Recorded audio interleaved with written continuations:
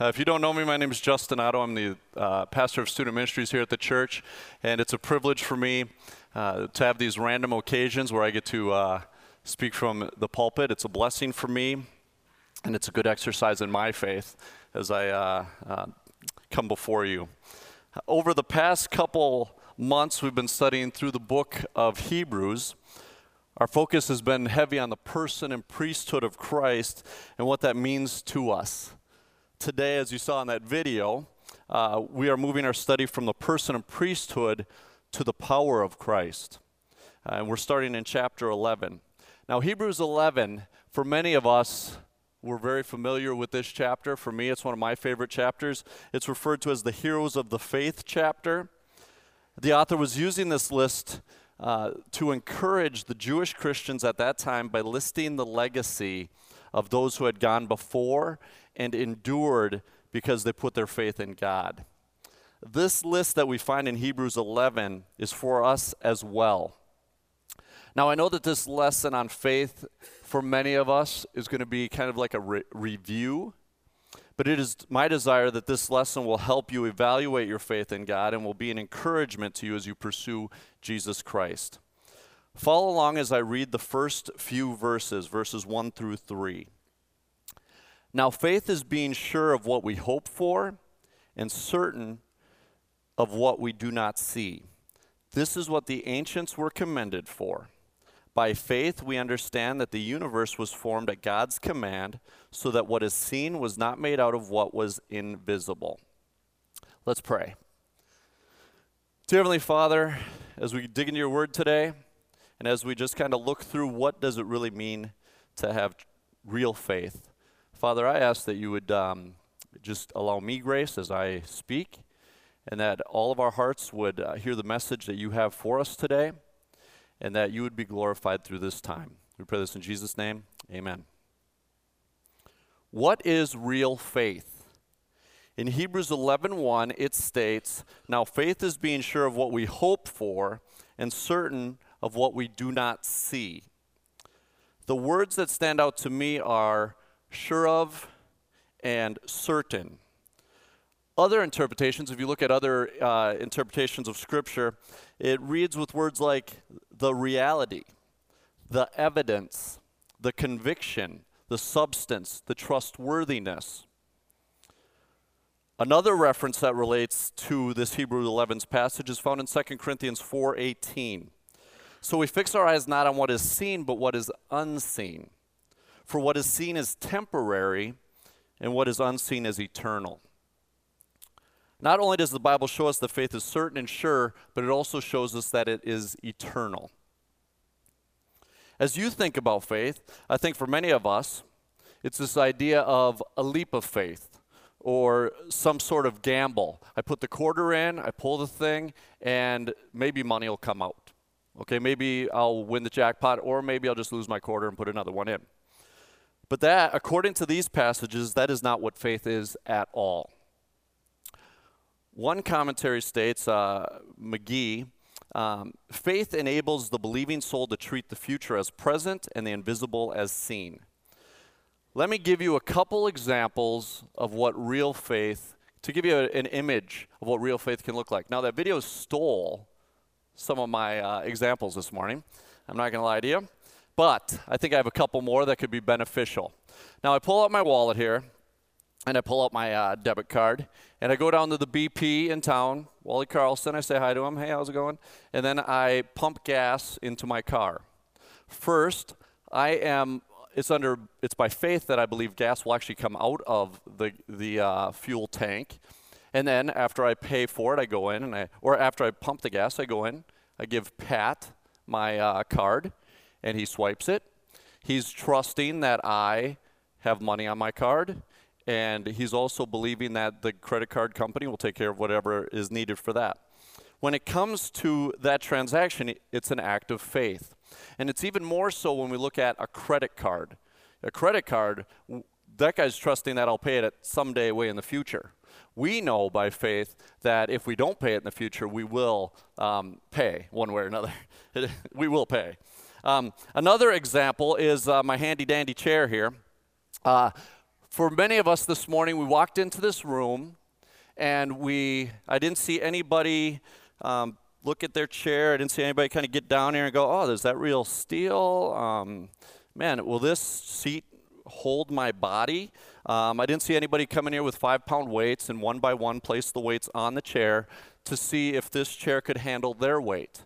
I didn't see anybody looking around going, where's Rick or Jason? They're bigger than I am. They could sit in this chair and make sure it works. None of us did that because we trust that by faith it will work. It's based on our experience and understanding of the chair.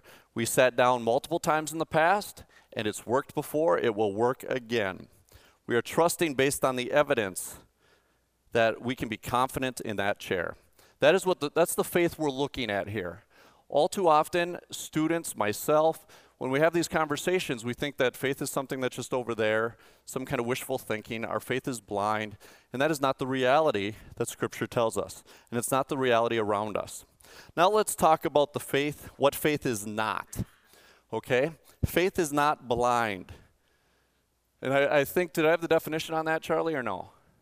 Is it up there? All right, perfect. It is not blind. The definition of blind faith is belief without true understanding, perception, or discrimination.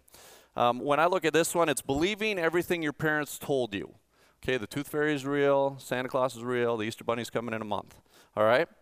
It is this idea that if my parents are Christians, I'm a Christian.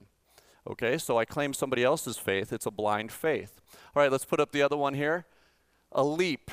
Definition of leap: an act or instance of accepting or trusting in something that cannot readily be seen or proved. How many of you in this room have taken a leap of faith before? All right, good. Many of us have. We asked that boy or girl out that we barely know to the dance, not knowing if they're going to say yes or no. For me, I drive 1,200 miles across the country and live in my in-laws' basement hoping to get a job. You know, we do these leaps. I leave my career to become the artist I always wanted to be, not knowing if I'm actually a good artist. We take these leaps in life. I had another illustration. I've put the picture up here. Okay, we got this ice fisherman here. And I was hoping to get Rick's head kind of put on that guy, but it just wasn't going to happen. But as you can tell, I don't know about you guys, but I drive by the lakes every morning, and I see the ice kind of doing its thing. And I think God sometimes places perfect illustrations in front of you. I'm watching this going, how much faith does it take for somebody to be fishing when it's 60 degrees outside? All last week, I'd watch as I drove by, and I'd be like, dude, there's still a shack out there. There's a truck. Oh, there's a guy still out there fishing. It's 60 degrees. The good news is there was no one there on Friday when I drove by. I checked one last time, and it was all clear, all safe. As far as I know, nothing went through the ice. How many of you went ice fishing this week? Anybody in here go ice fishing this week? All right, we got it. Oh, all right. Now, for me, I would look at that circumstance and say I would be out of my mind. That is complete blind faith and a very big leap. Jeff, what do you think? How many of you think ice fishing when it's 60 degrees is a leap of faith? Raise your hand. Give me a hand right there. How many of you think it's more of this faith we're talking, a certain confidence, that kind of idea? Raise your hand. Jeff, why were you so confident? I asked a friend. Well, the problem is I'm like, I don't have a clue what's going on. But I asked a friend, I said, what are they thinking? And they said, well, this person has been out there probably every year throughout this year, and they probably know where the spots are that are safe and that are not. They've probably taken their ice auger and they've dug holes all the way out to that hole to make sure they're safe and going too far. Is that kind of what you did? An ice chisel? All right, just, you know, and how thin was it? How was the ice the last time you went?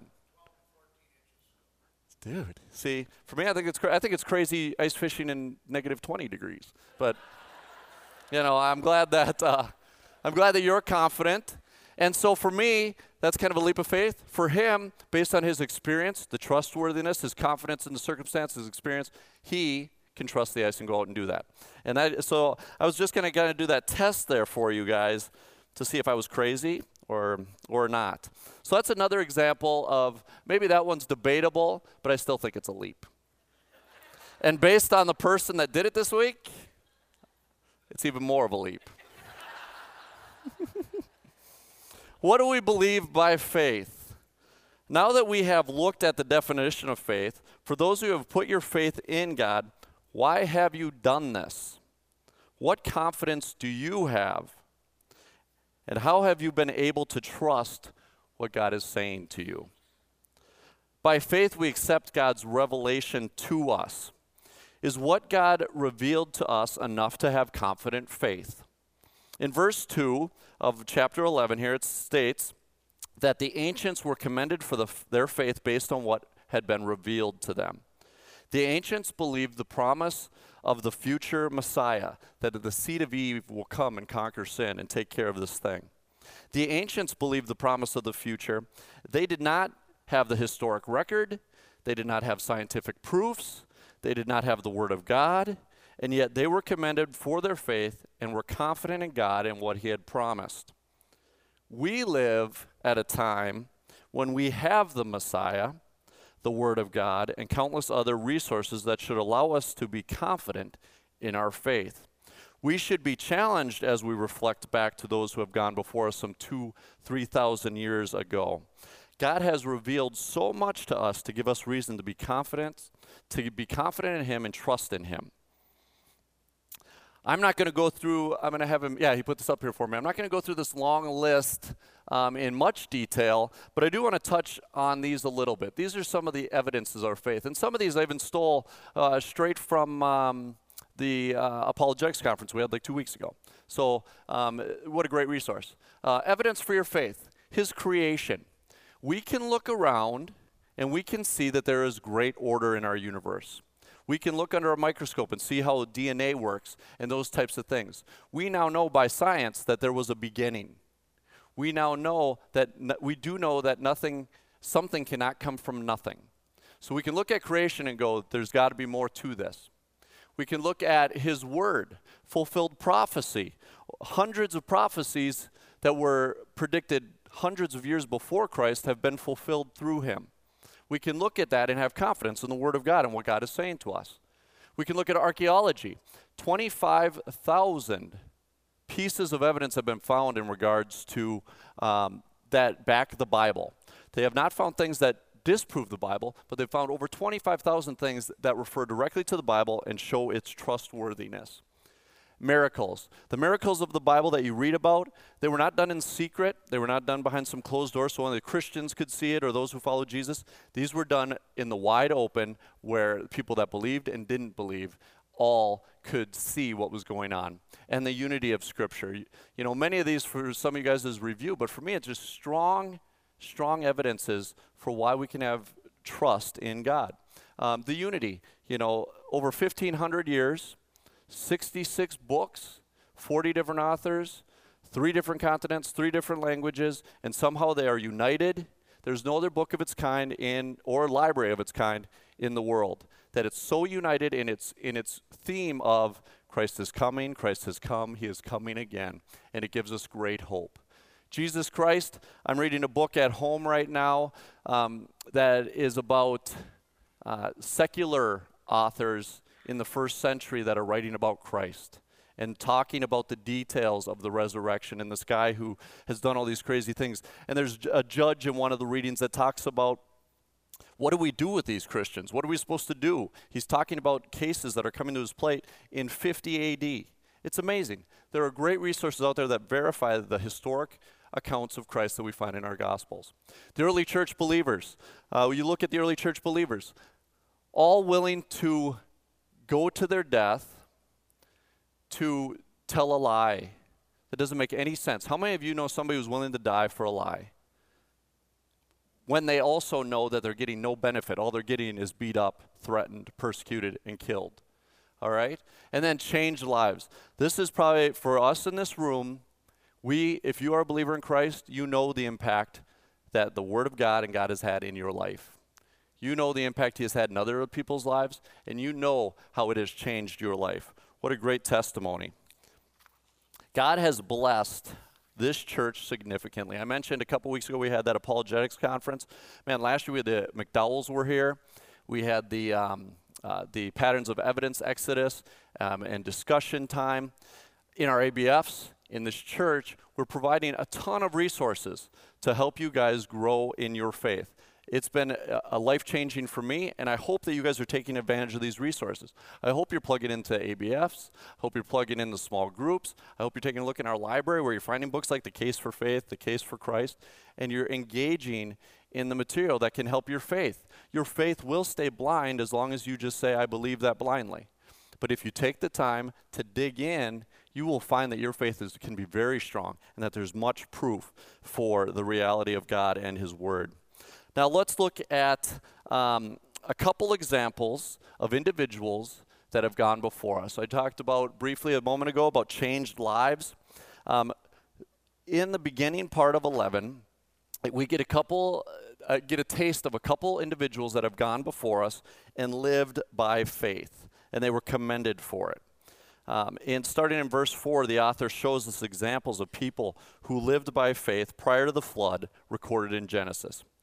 As I read, please pay attention to these couple questions in your heart. Try to answer these. What were the character traits that defined these individuals? And what is God wanting us to learn and put into practice? Starting with Abel.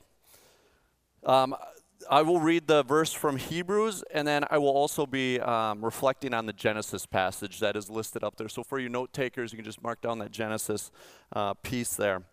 It says in Hebrews 11:4, by faith Abel offered God a better sacrifice than Cain did. By faith he was commended as a righteous man when God spoke well of his offerings. And by faith he still speaks even though he is dead.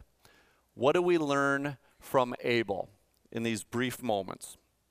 We learn first that Abel obeyed God by giving the sacrifice. But he did more than that. He offered a sacrifice that pleased God. And what is it that pleases God? It was Abel's heart attitude and giving his best. He wasn't just bringing his leftovers. He brought his best. And his heart, he did it as a thanksgiving to God. All right, let's look at our next example. Well, actually, before I go to my next example, let me ask you a question. What's your heart attitude toward God? And are you giving him your best, or are you giving him your leftovers? All right, now let's look at Enoch. Hebrews 11:5 and 6, and then in Genesis. It says, by faith Enoch was taken from this life so that he did not experience death. He could not be found because God had taken him away. For before he was taken, he was commended as one who pleased God. And without faith it is impossible to please God, because anyone who comes to him must believe that he exists and that he rewards those who earnestly seek him. What do we learn from Enoch? Enoch pleased God. He believed God existed, and he earnestly pursued him, believing God's promises. In Genesis, it says that he walked with God. He had a relationship with him. Are we living a life of faith? Are we seeking after God in a sincere heart of belief? Let's look at our final example they give us here in Hebrews 11. Hebrews 11:7 states, by faith, Noah, when warned about things not yet seen, in holy fear, built an ark to save his family. By his faith, he condemned the world and became heir of the righteousness that comes by faith. What do we learn? And once again, if you guys went back to the Genesis account, this is like 5 chapters on his life, a little more. But what do we learn about Noah? Noah obeyed God, I would say, in a circumstance that would have made him stand out like a sore thumb. Everyone around him, it says, are characterized as evil. He lives in a world where people are evil and doing whatever they want, and the world has come to this place where God has to show judgment. The Bible tells us that with this, he still obeyed, even if it meant he was an outsider. And if you read the Genesis account, you will understand that he was obedient to do this for 120 years. Can you imagine him out there working on a boat for 120 years in the desert, with people all around him, just watching him work on this boat. 120 years, people were probably taking tour buses to go check out what this guy is doing. What is, this guy's crazy. But he did it for 120 years, longer than the life of most of us today. All three of these men are examples of faith, along with others in Hebrews 11. They fit the description shown in verses 13 through 16, and I'll put them on the board here. You can follow along with me. All these people were still living by faith when they died. They did not receive the things promised. They only saw them and welcomed them from a distance. And they admitted that they were aliens and strangers on earth. People who say such things show that they are looking for a country of their own. If they had been thinking of a country they had left, they would have had opportunity to return. Instead, they are longing for a better country, a heavenly one. Therefore, God is not ashamed to be called their God, for he has prepared a city for them. Do these verses describe you and your faith? Are you receiving and welcoming God's promises now and for the future? Are you longing for a better country, a heavenly one? And have you placed your faith in God? As we close, are you following the examples that God has shown? By living in obedience to him, not just sometimes, but for a lifetime. I think sometimes we get caught up in this place where we think, I'll be obedient here, but I'll kind of ignore the Holy Spirit here if he's calling me to something too hard. God is calling us to a lifetime of obedience. For you young people, now's the time to just take it on and run with it. For us older people, take it on and run with it. It's all the same message. Are you giving your best with a heart for him? Are you believing he exists? And because of that belief, are you passionately pursuing him and believing the promises that he has given you? And for us today, the promised return of Christ and the promise of eternity and the promise of forgiveness of sins. If you have a relationship with Jesus Christ, I want you to spend some time today with him. Evaluate your faith. Talk to him about it. Identify areas of your life that need to be addressed to strengthen your faith. Confess sin that might be getting in the way of that relationship. If you haven't turned to God in faith, make today that day. Accept the free gift of salvation through Jesus Christ, and take the time now to turn to him and start your life of faith today. Let's pray. Dear Heavenly Father, we thank you so much that you have revealed yourself to us, that you love us so much that you didn't just start things in motion and go away to some distant place. But you are here, you are very intimate with us, and you care so much about us, each one of us. Father, help us to take advantage of what you've revealed, and help us to sit in the chair that you have placed before us with confidence and trustworthiness, knowing that it is sure, that Christ is sure. God, we give you the glory for this time, and we thank you for this opportunity to just praise your name one last time today through song. In Jesus' name, amen.